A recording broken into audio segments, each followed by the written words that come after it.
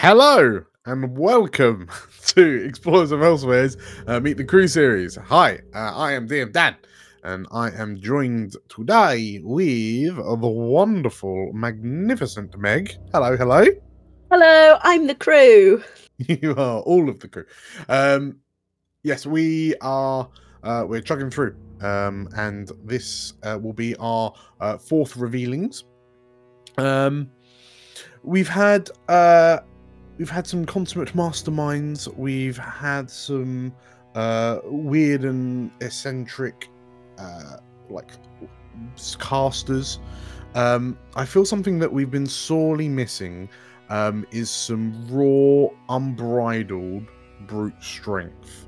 So with that in mind, Meg, please, could you tell us everything we need to know about Freida? Yes, so Freida is a wolfkin.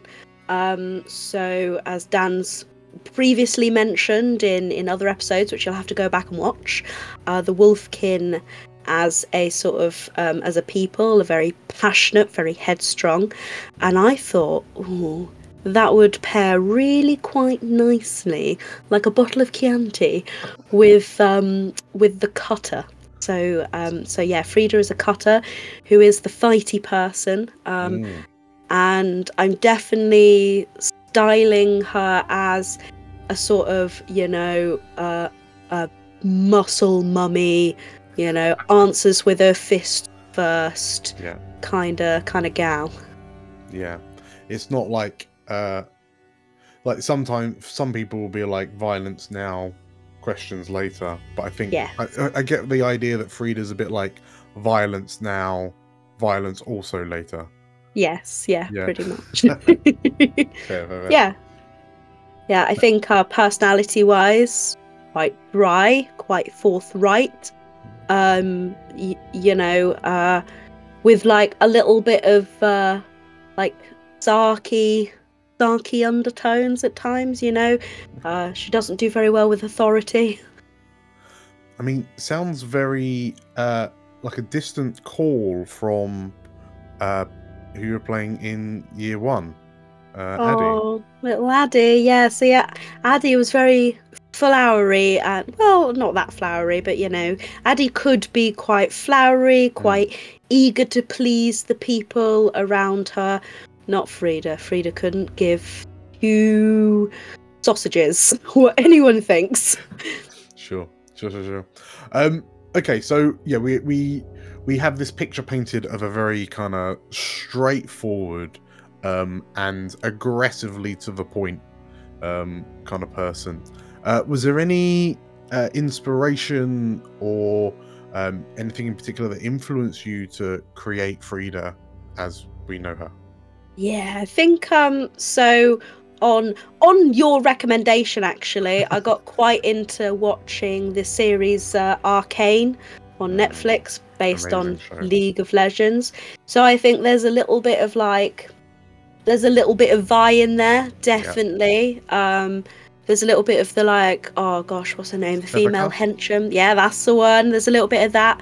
I think sort of humor and personality wise, there's a little bit of like Nessa from Gavin and Stacey, Okay. and maybe an accent to match. I haven't quite decided yet, but I might subject the masses to Sure.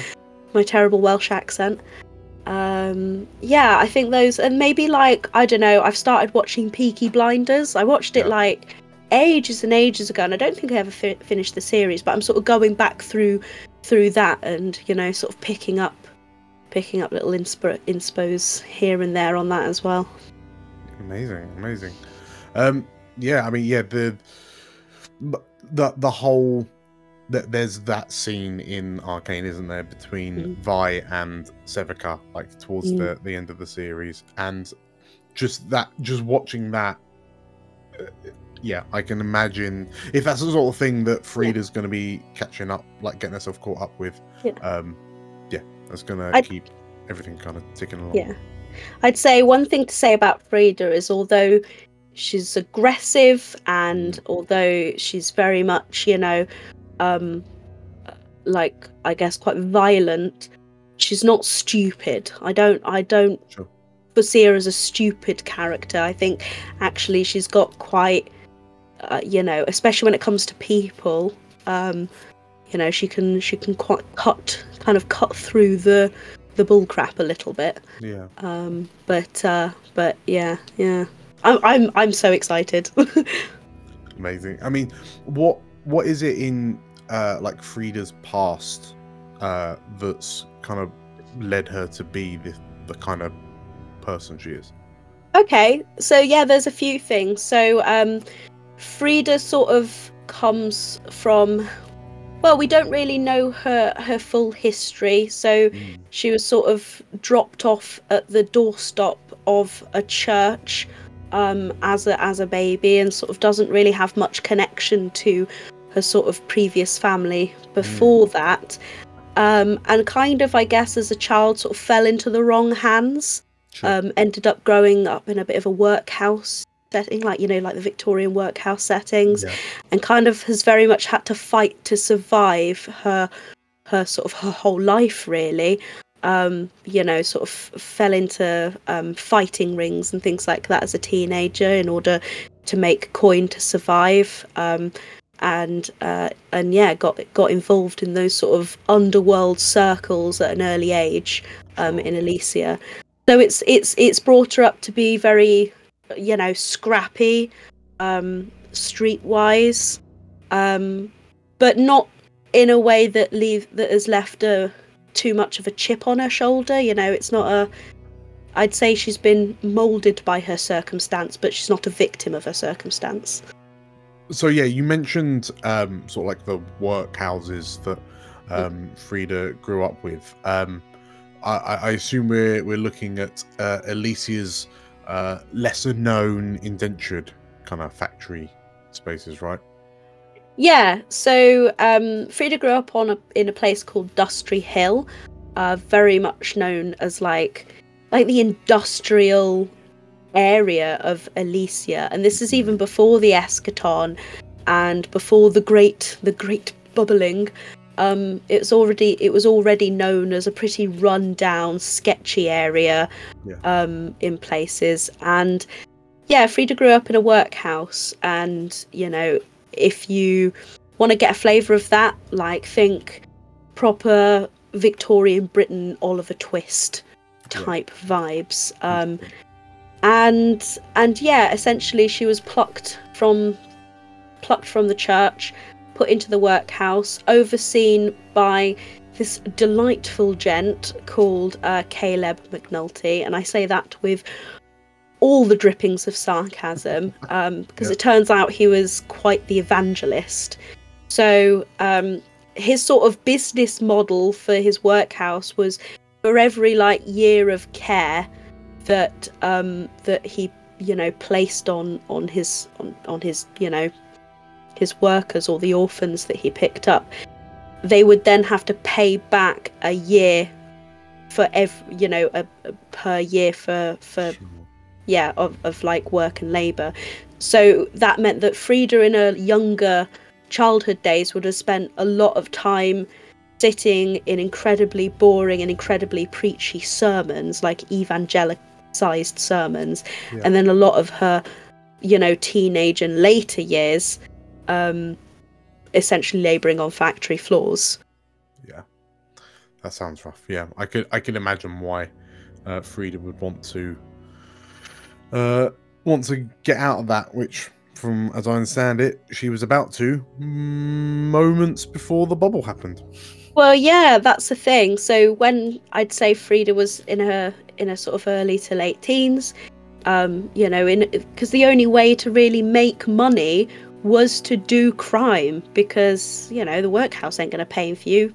The way they see it, they're already paying your room and board, and they'd already paid for your care for sort of 14 plus years. So yeah, she sort of falls in with the fighting rings, manages to build up of quite a princely sum alongside her sort of long-term friend and confidant, really, a chap called Joshua Ormond, who is genuinely quite a nice lad, even if he is a bit rough and ready around the edges.